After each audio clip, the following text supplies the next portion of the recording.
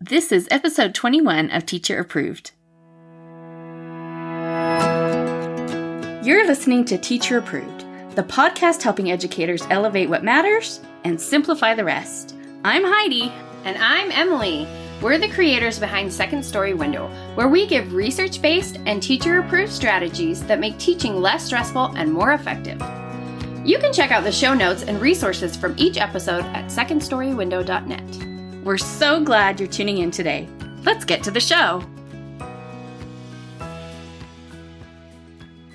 Hey there, thanks for joining us today. In today's episode, we're gushing about the benefits of guided discovery, our favorite, and we'll share a teacher-approved tip for helping keep everybody on track. We start our episodes with a morning message, just like we used to do at morning meeting in our classrooms. This week's morning message is, what is something you like that most people can't stand? What do you think, Heidi? Probably canceled plans. Oh, that's an introvert's dream. If you really want to make me happy, make plans with me and then cancel the day before, and I'll be more happy than if we'd done whatever we'd planned to do. I completely understand and agree. What about you, Emily? What do you like? This is kind of hard. I think I'd have to say broccoli. That's the vegetable that's not popular that I've kind of always loved. I didn't know this about you. This is new information. And in our family lore, there is a zucchini casserole we grew up with that Heidi hates more than anything in the world. And I genuinely love it. And just thinking about it, it made me want to have some. So I guess that's something I like that most people can't stand. No. I can't even. Sorry, I'll keep it all for me. We have some responses from our community. Chasse said, filling out forms. Kelsey said, doing the dishes because I love to listen to podcasts while doing it. I agree. That makes any chore a million times easier. Janine said, dill pickles and black licorice, but not together. Oh, that's good. I'm very glad she clarified. Sarah said, I love doing laundry. I actually don't mind laundry that much either, as long as I'm not too far behind. Kelly said grocery shopping. Oh, I hate grocery shopping. Nope. All about that grocery delivery. Yeah. Kate said whistling. That made me smile. My son really likes whistling too. And his sisters don't. That is also true. We have to have family rules about when we do and don't whistle. And Christine said Brussels sprouts. I actually really like Brussels sprouts too. I do like Brussels sprouts, but only if they're roasted. Yes, not steamed like we grew up with. The worst. We'd love to hear your responses to our questions over on Instagram. You can find us at Second Story Window, and that is with a 2. We are excited today to get to talk about something near and dear to our hearts, guided discovery. It may seem unusual that this is one of our favorite parts of teaching, but if you've tried it before, you know how great it is. And if this is a new idea for you, we'll have you loving it by the end of this episode. So we first learned about guided discovery from the book, The First 6 Weeks of School. That's not the first time we've mentioned that book, and it won't be the last. We love it. And honestly, if you haven't picked that book up yet, what are you waiting for? It's an absolute gem. Don't you think, Heidi? Oh, absolutely. You can use guided discovery to introduce anything your students will need to use in your classroom. We most often use it to introduce supplies like crayons or glue, but you could use it to introduce the class library, math centers, or another area of your room. You can even use guided discovery to introduce a routine like journal writing or how to manage a Chromebook. If you've taught for a while, you have probably done some version of this naturally. Let's say you want to teach your expectations about scissors. The teacher might show where the scissors are stored, explain where to get them, and set a few rules about how to use them safely. And that's fine. It's better to explain than to just turn kids loose with scissors and assume they know what to do and what not to do. But I think we can do better than fine. Yeah, we can. Guided discovery works by actively involving students in developing the expectations around the materials they'll be using. Because they play a role in developing the standards, they're more likely to follow through with them. Guided discovery can help you anytime you need to get your class excited about something, anytime you need to generate standards and procedures around something, or anytime you want to stretch your kids' imaginations about when and how to use something. Let's say I'm wanting to set expectations for using scissors in the classroom. If I'm using guided discovery, I'm going to start with an introduction that piques their interest. Then I lead a discussion about appropriate use and expectations. I teach them where the scissors are stored, when they can use them, and how to handle them safely. I let them use scissors, and then we reflect on how well they follow directions. Maybe you're thinking, I don't see what the big deal is. Kids have used scissors before. Well, imagine you're a month into the school year. Your class is supposed to be cutting out their weekly word sort. Kamar can't find the scissors that used to be in his pencil box. He comes to find you to ask what to do. You catch Olivia giving a trim to the end of her braid. A while later, you realize Willow has bits of wood under her desk because she was trying to use her scissors to sharpen her pencil. We've all been there. You've now had the chance to teach 3 kids how to manage their scissors. And as you address the problems that crop up in the next 8 months, you'll get a chance to teach the other 25 kids in your class how to manage theirs. Your time is more valuable than this. Your energy is more valuable than this. Even though it might feel like you're wasting time and energy by making a big deal out of something that should be obvious, you're actually saving yourself time and energy down the road. Intentionally shaping your classroom environment in the first weeks of the year has results that will benefit them for all the weeks to come. So, how do you run a guided discovery? Responsive Classroom, who published the First 6 Weeks book, have their official steps, and we've tweaked them over the years to better fit our needs. Our first step is introducing. This can be as simple or as elaborate as you like. You could read a book about crayons before talking about crayons. I think The Day the Crayons Quit would be perfect, right? Yes. You could play hot or cold to find the item in your classroom. You could do a mystery box and have everyone touch the object without looking. You could give clues and have them guess what you're thinking of. You could play Pictionary or Hangman to try and guess the name of the item. It doesn't have to be big or complicated. The goal is to find something that will get kids interested in whatever you'll be talking about. The second step is establishing use. This just means you ask the kids how you use the object in question. You can start with a standard question like, raise your hand if you can tell me one way we use glue sticks, and then go from there. We find it helpful to list the students' ideas on a chart so that we can refer back to it later. Next, we generate standards. This is when we ask, how do we use this responsibly? You might want to add the students' ideas to the chart. Students will get really creative trying to name everything you don't do. We don't glue our clothes. We don't color in books. We don't put crayons on the pencil sharpener. But to spare yourself having to write 500 things you don't do, acknowledge their suggestion and then redirect it. You're right. We don't draw on the wall with markers. Where do we draw? Yes, we only draw on paper. And then you add, only draw on paper to the chart. And then when the next student says, we don't draw on our hands, you do the same thing. You're right. Where should we draw? Yep, only on paper. And then you point out that rule on the chart. Phrasing your expectations in the positive keeps students focused on what they can do instead of feeling like pushing the limits of what they shouldn't do. Also, a positively stated rule like only use markers on paper covers way more behaviors than 50 negative rules. Don't draw on the floor. Don't draw on a book. If you had to list all the don'ts, you would be there till January. After you've made your list of how to be responsible with the item, now comes the fun of exploring with it. You could give your class free time to use the scissors or glue or whatever you're introducing, or you could give them a specific activity or craft to try it out. We like to have the students do an activity that really spotlights the material we're practicing using.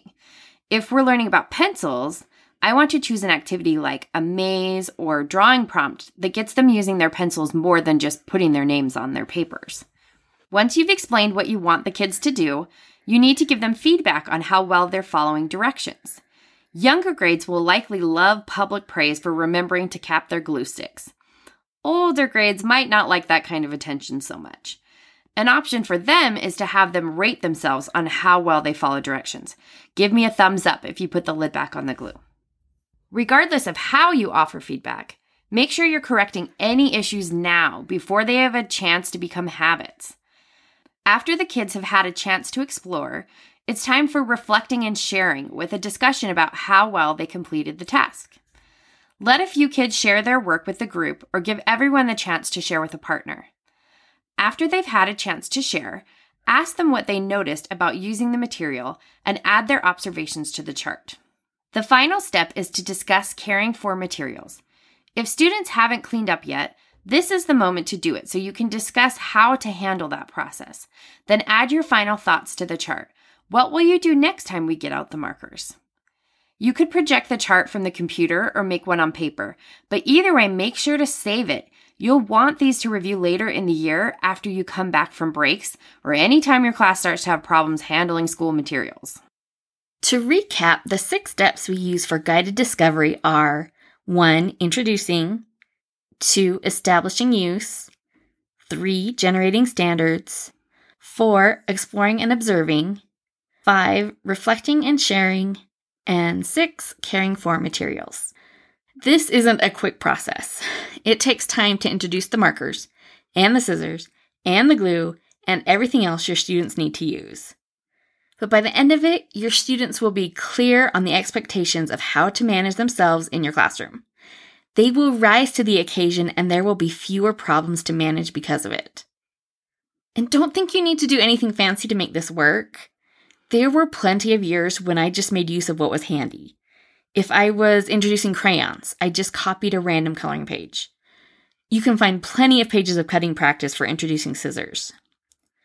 But if you want something a little more focused, we do have a School Tools Guided Discovery Pack. It contains student pages for introducing 20 common school tools, but don't feel like you have to do all 20. We just want to give you options. It also has editable lesson plans, suggested activities, charts in color and black and white, a binder cover, anchor chart pieces, and 30 pages of teacher tips and suggestions. And we will link to that in the show notes. Hopefully this has given you some ideas for how to launch guided discovery in your own classroom. It really is a powerful way to build your classroom community. This attention to building the foundation is what gives your students the security to stretch their thinking and creativity. But what I love most about guided discovery is that it's putting the kids at the center of what is normally a very teacher-driven process. Every step of the way, the kids are offering observations, having their suggestions validated, acting on ideas, and sharing their findings with others. When it comes to how they manage their crayons, the outcome may be exactly the same as if I'd stood up in front of the class and explained my expectations. But it's about more than just crayons. The way this affects my classroom climate is priceless. These are golden moments that will shape everything we do as a community for the next 180 days.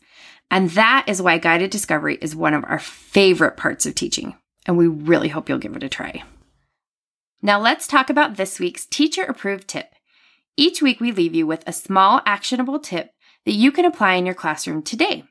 This week's teacher-approved tip is post your expectations where kids can reference them.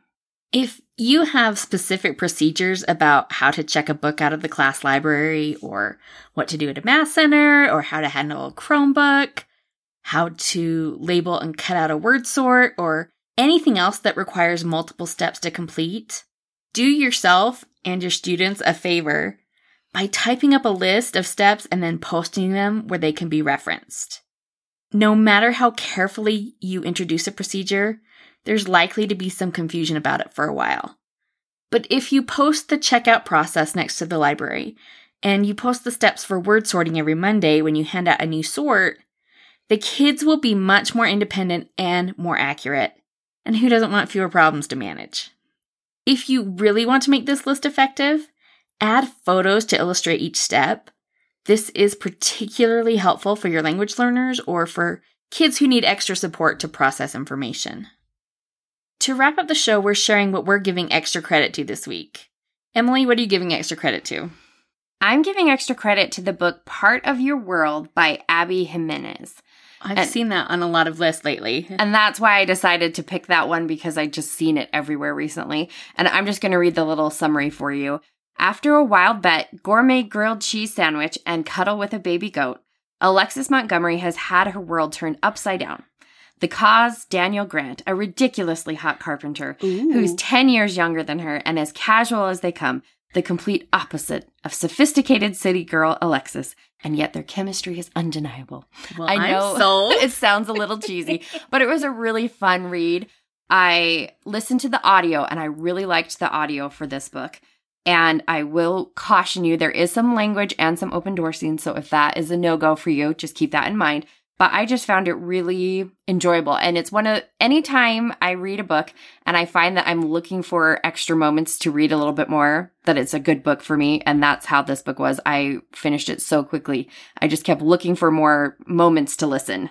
Well, that sounds like perfect for summer. Yes. And this fits right into the goal that I set to have a summer of movies and books. We're a little behind on the movies. We've only been to one so far. But I have been reading lots of lighthearted books, and this is one of those, so I highly recommend it. Heidi, what are you giving extra credit to this week? I am giving extra credit to Barbershop Books. So this is a program started by educator Alvin Irby, and their goal is to connect fun books to a male-centered space and involve men in Black boys' early reading experiences. Barbershops in the program receive bookshelves and a set of books like Fly Guy that appeal to young kids, because who doesn't love Fly Guy? They offer training for barbers to help them know how to promote reading, and their big goal is for every kid to see themselves as a reader. Getting books into kids' hands is something that Emily and I are really passionate about, and I love how innovative and versatile this program is. They are really doing great things, and I've been following them for a few years, and it's been just so exciting to see how this program is growing and thriving. You can learn more about them at barbershopbooks.org, or where I follow them is on their Instagram at just Barbershop Books. That's it for today's episode. Include some guided discovery in your first day of school plans, and don't forget today's teacher-approved tip to post the steps you want your students to follow. Thank you for listening. If you like this episode, will you please share it with a teacher friend who would enjoy listening as well? See you next week. Bye. We hope you enjoyed this episode of Teacher Approved. I'm Heidi. And I'm Emily. Thank you for listening. Be sure to follow or subscribe in your podcast apps so that you never miss an episode. You can connect with us and other teachers in the Teacher Approved Facebook group. We'll see you here next week. Bye for now. Bye.